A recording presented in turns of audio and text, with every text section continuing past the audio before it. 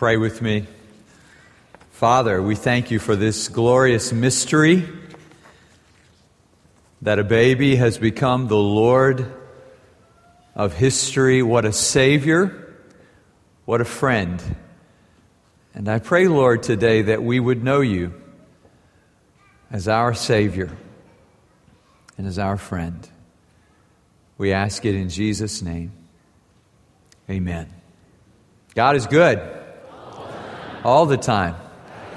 Wow, this is an amazing crowd. We did not know who was going to come today, so we are glad that you are here. And we've had a great weekend of worship. I was in the first couple of services, and Gary Revis said this is the most people we've ever had on Christmas Eve, and that was even before the 11 o'clock crowd. So we are thankful for all of you who have worshiped with us this weekend. Can I just ask you honestly, do you at the end of Christmas, do you ever just kind of breathe a sigh of relief and go, wow, I am glad that is over? You ever feel that way? It can be kind of frenetic after the crowds. And I read about a woman who waited until the last minute to send out her Christmas cards. You ever do that? And she waits till the very last minute, and so she just runs into a store. She just buys the first Christmas card she can find. She addresses them. She doesn't even sign them. She just sends them out. And then on Christmas Day, she kind of sits down and like we're doing today, just kind of, okay. And she opens up the leftover card, the one she didn't send, and it says on the inside, this card is just to say a little gift is on the way. I mean, her trouble was just starting, you know. She had inadvertently made 49 Christmas promises that she couldn't easily keep. Well, we've all made promises. Here we are at the end of a year, and we've all made promises, haven't we? We've all, we started this year, 2010, with all kinds of resolutions and things we weren't going to do that we did in 2009, and things that we were going to do that we didn't do in 2009. We were going to get them right this year. And maybe you, like me, feel like, well, I didn't actually score 100% on that. I missed some of the promises, didn't keep them, like this woman who sent out those cards. The good news about Christmas is it's really about promises made and promises kept by God. God's promises through the prophets fulfilled in the form of a baby who was and is God with us. The poet, songwriter Bob Bennett said, "A promise kept while the world slept." This is the story of Christmas. And at the first Christmas, there were at least two people who were really ready for Christmas to come. Simeon and Anna. They are perhaps the least known of the Christmas cast, though I would venture to say, if you were part of our Christmas celebration last Sunday evening through Wesley Brainerd's picture of Simeon, you have a better understanding of who they were. But I want us to understand through their story what we commonly call the spirit of Christmas. Would you open your Bibles with me to Luke chapter 2, verses 25 to 35, and let's think together briefly this morning about the spirit of Christmas. And would you stand with me as we read God's Word today? Luke chapter 2, verse 25. It says, "Now there was a man in Jerusalem called Simeon, who was righteous and devout. He was waiting for the consolation of Israel, and the Holy Spirit was upon him. It had been revealed to him by the Holy Spirit that he would not die before he had seen the Lord's Christ. Moved by the Spirit, he went into the temple courts. When the parents brought in the child Jesus to do for him what the custom of the law required, Simeon took him in his arms and praised God, saying, 'Sovereign Lord, as you have promised, you now dismiss your servant in peace, for my eyes have seen your salvation, which you have prepared in the sight of all people, a light for revelation to the Gentiles and for glory to your people Israel.' The child's father and mother marveled at what was said about him. Then Simeon blessed them and said to Mary his mother, 'This child is destined to cause the falling and rising of many in Israel, and to be a sign that will be spoken against, so that the thoughts of many hearts will be revealed, and a sword will pierce your own soul too.'" Thank you. You may be seated.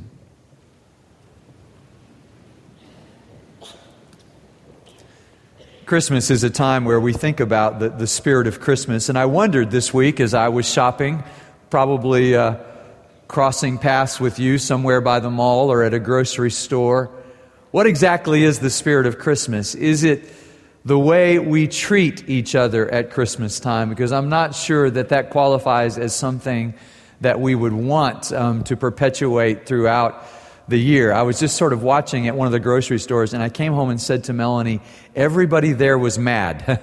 They were all just sort of angry. I mean, people were rushing, and I was driving through the parking lot, and there were several open spaces, but one lady was waiting for this one space that was a little bit closer to the store. Maybe you've done that. Maybe this was you. I don't know. But she was holding up a whole line of people behind her who could have gotten to the other spaces if she had just chosen a space. They could have all parked. And I was just sort of watching and thinking, the spirit of Christmas must be more than this. It has to be more than that feeling we have after we open all the presents and we feel, perhaps, is that all there is? Are those all the gifts that we have? What exactly is the spirit of Christmas? Well, it's Luke who tells us so much about the Holy Spirit, not only in the Gospel of Luke, but also in the book of Acts, who gives us an image of what the spirit of Christmas really is. The truth is, Christmas was all about Spirit, or should I say, the Spirit, the Holy Spirit, and it's Luke who shows us that at this special time in history, the Spirit of God began to work in extraordinary ways, that the Spirit was promised to fill John, this child who was to be born to Zechariah and his wife Elizabeth. And then the Spirit was the one who was to come upon Mary and overshadow her so that she would conceive and give birth to the Son of God. It was Elizabeth who was filled with the Spirit when the baby leapt in her womb, when John the Baptist recognized even sort of before his birth that Jesus had entered the room as an infant being carried by his mother Mary. It was Zechariah who could finally speak again, who was filled with the Spirit, who sang a song simply acknowledging the greatness of the sovereignty of God. And it's the Holy Spirit who comes upon this man named Simeon and this woman named Anna, whose story is told in verses 36 through 38. It's the Spirit of God who comes upon them, who reveals to Simeon and says, you're not going to die. You are not going to die until you see the Lord's Christ. And he makes this promise. And on this day, as Simeon walks into the temple, because God has told him to come, and he enters into that place, and he's looking everywhere for a baby, because God has made this promise to him, and the promise is revealed. He looks at Jesus, he knows that Jesus is the Son of God, and it's the Spirit of God who makes that known to him, so that we might say, if we were writing about Simeon today, he was a very spiritual person. Luke says he was filled with the Spirit of God.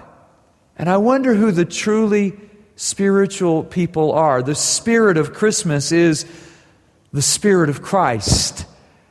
And those who are truly spiritual are those upon whom the Spirit of God rests. There's an inventory you can take at belief.net.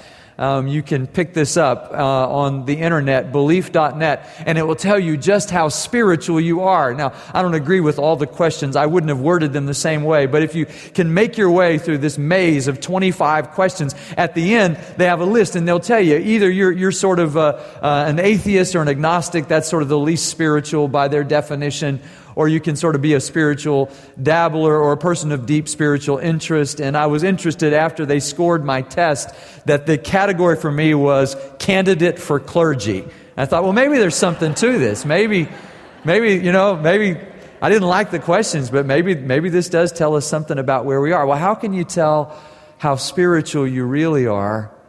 Well, I believe there are just some evidences in Simeon's life that you and I can observe and understand what it means to be a truly spiritual person. What we notice about spiritual people is that as Paul wrote to the church at Ephesus, they're not so much intoxicated with wine as they are intoxicated with God. Remember what he says in Ephesians 5, and we're studying that and just continuing that study just with that reference to that verse this morning. Don't be drunk with wine, he says, but be filled with the Spirit of God. It was Wesley who observed that von Zinzendorf and the Moravian Brethren, this group of people who for 100 years prayed every moment of every day around the clock for 100 years. And they sent out missionaries who came to the United States. And John Wesley ran into some of those missionaries on the boat on the way to come to the United States. And John Wesley said about this group of people, they were God-intoxicated people. It's not uncommon at this time of year to encounter intoxicated people, hopefully not on the roads.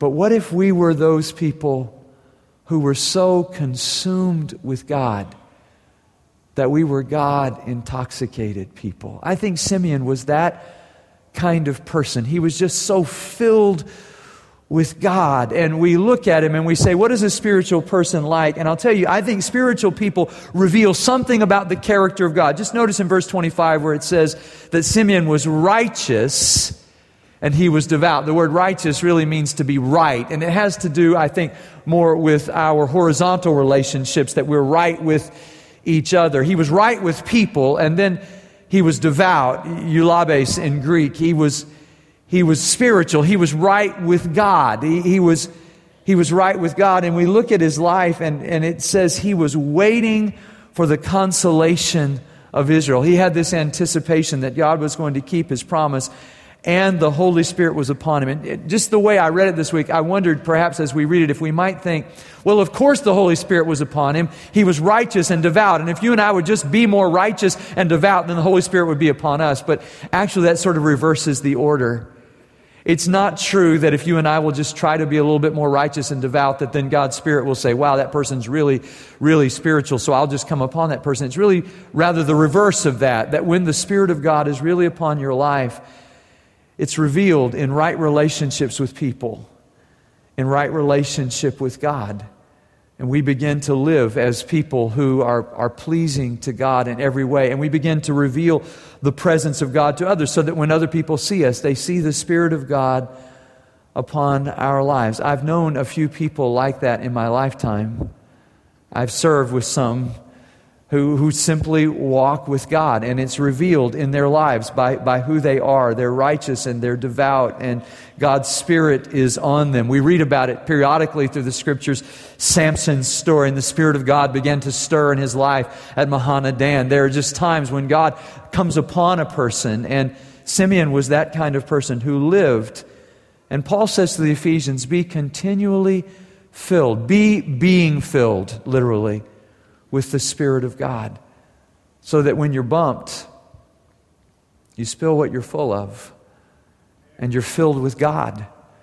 And you're going to be bumped, especially at this time of year. Somebody's going to steal your parking place. Somebody's going to do something that's obnoxious to you, and some family member's going to offend you. They're going to say something that you wish they hadn't said, or maybe you're the one who said something you wish you hadn't said. And in the midst of that, there is hope for us. It's not that Simeon was just so good that God's Spirit came upon him. It's that God's Spirit came upon Simeon and he was so good. We might say Simeon was so good because God was so good. God was so good in his life and so filled him in his life. I read this week about a plaque in another church, and it had the picture of an elderly man reaching down to take the hand of a child. And it's the story of a man named Harding in that church who loved to love the children. And when he was no longer physically capable of coming and caring for the preschoolers at the church any longer, he was no longer the greeter in the preschool wing, one of the children, no kidding, looked up at his mom and said, "Why wasn't God there to meet us at church today?" And I saw that story this week, and I remembered Herb McIntosh, and you might fill in the blank of another name of somebody who has just loved children in Jesus name. We're going to need a lot of you to do that in the new year as VIPs, to care for the children, to share in that ministry. And you could say, well, I've sort of, paid my dues already. I've already been there and done that. But I love about Simeon that as old as he is, I love about Anna, who's either 87 years old or she's been a widow for 87 years. It's one of the two, and the Greek is not especially clear on the subject. But either way, we can agree. She was no longer, in her 20s or 30s. She was in at least the ninth decade of her life, and she is still going strong, serving the Lord. And I wondered who will be those people who reveal the character of God, who are truly spiritual people by being righteous and devout, who want to be in the temple courts, who want to be with God's people, who want to worship Him. Those who are spiritual, those spiritual people are those who reveal something of the character of God. And I'll say something else about spiritual people, that they are those who receive and believe God's promises, who, in the words of the old hymn, trust and obey.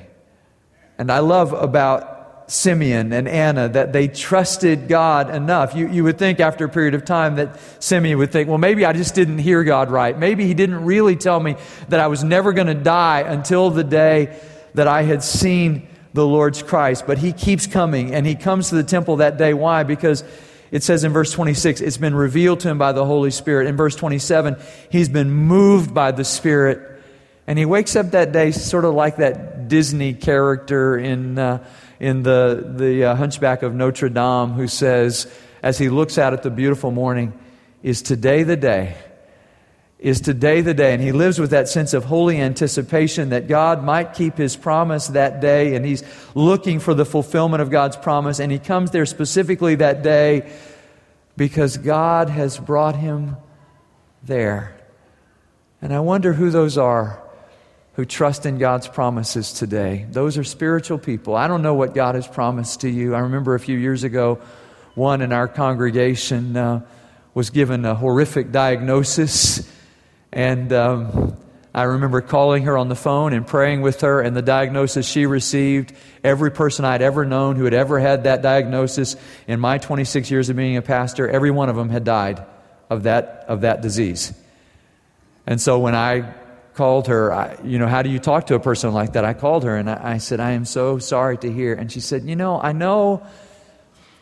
And she's this young mom with these two little boys. And she said, I know what they said, but I've been praying, and God has just told me that this illness will not end in death. And I was like, wow, okay. I didn't say wow, but I thought, wow. Okay, they didn't talk about this in seminary, what to say to people who have been told they're going to die but don't believe they're going to die. And I'm like, wow, okay. And the only thing that came to me, and I'm sure it was the Spirit of God who said this to me, so I said this to her. I said, well, I tell you what, whatever God's told you, hold on to that. Now, looking back, that was kind of a cowardly thing to say. But it was just honest. I didn't know what God had said to her, and I just said, okay, if God told you that, will you just hold on to that? Don't let go of that. It's sort of Hebrews chapter 10, verse 23. Let us hold unswervingly to the hope that we profess. Why? Anybody remember why? Anybody remember the end of Hebrews? I put the kids on the spot. Can I put an adult on the spot? What's the end of Hebrews 10:23? Why do we, like pit bulls, hold on unswervingly to the hope that we have professed? Why do we do that? Anybody remember? Because He who promised is faithful. I said, just hold on to that. I remember going to the hospital the morning that she was to have the procedure, where they were going to go into, if you've heard this diagnosis before, into the pancreas to look for the tumor. And I remember praying with her and her husband before she went in. I remember all of that. I remember getting a phone call. And they said, well, there wasn't a mass in the pancreas, but there was some sort of venal malformation, and they corrected that. And though it's going to take some time, but she's going to get well. And I thought, okay, so what God said to her was really true. And here's just what I want to say to you this morning. I know this may be generic for you, but But there are all kinds of promises in Scripture, and I think spiritual people are those who believe what God has said, who take God at His word, and who hold on to that promise, and who not only trust God, but obey God. Trust and obey. You remember that hymn? For there's no other way to be happy in Jesus. And some of us can look back at 2010 and say, we just haven't been very happy this last year. And I'm not saying that the circumstances of our lives have dictated happiness in this last year, but I would just say this. If we have not trusted and obeyed, that's a pretty good place to start out with the reason why we've not been happy in Jesus.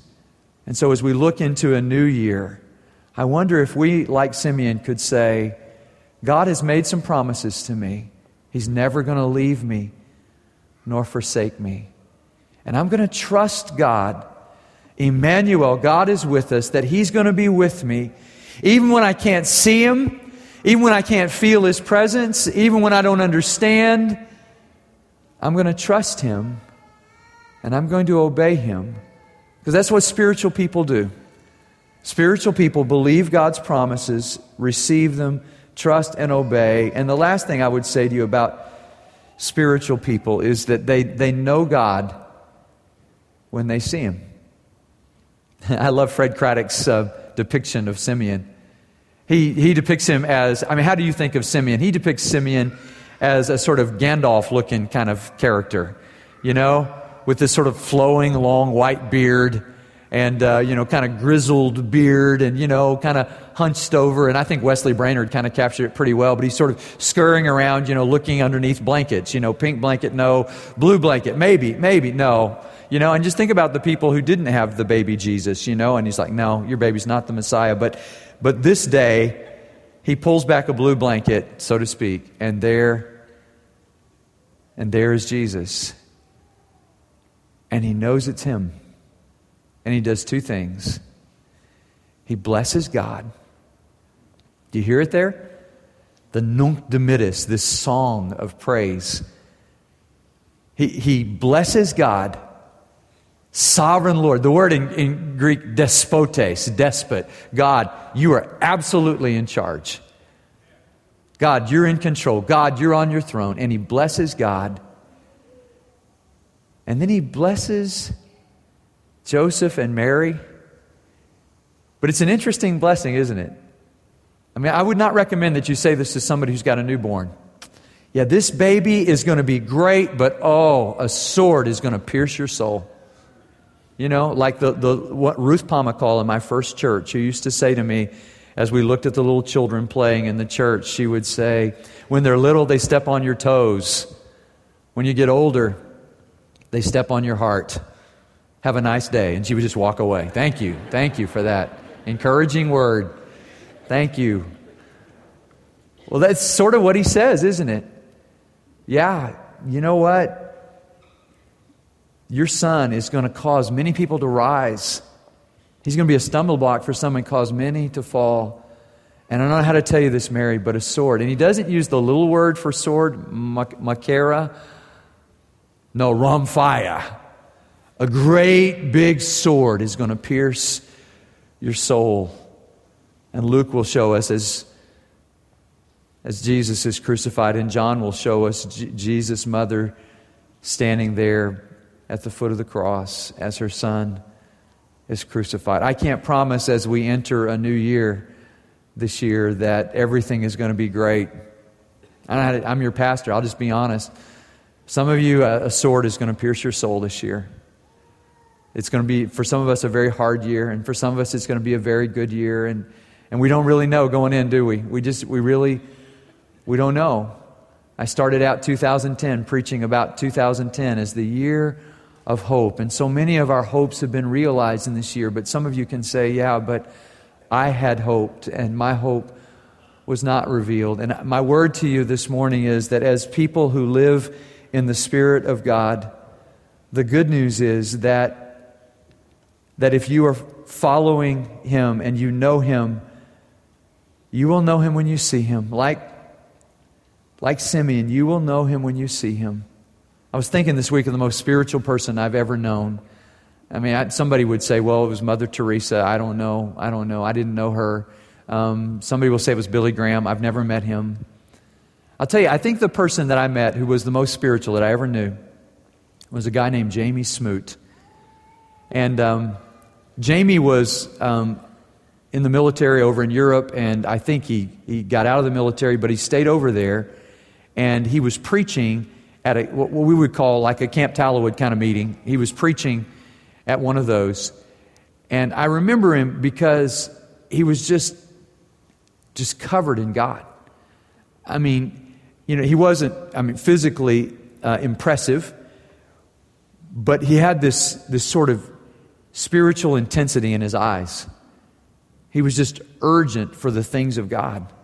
And he preached at this, we were staying in a youth hostel, and to be totally honest with you this morning, my brothers and friends and I, we were pranksters, and we were trying to think of ways that we could pull pranks on the other kids in this sort of retreat setting. But I remember getting up during the night and sort of making my way down the hall to pull a prank that I had planned, and running right into Jamie Smoot. And here's this, kind of tall, skinny guy with a blonde beard and these piercing eyes. And he looked at me and he said, "Would you like to read the book of Jeremiah with me tonight?"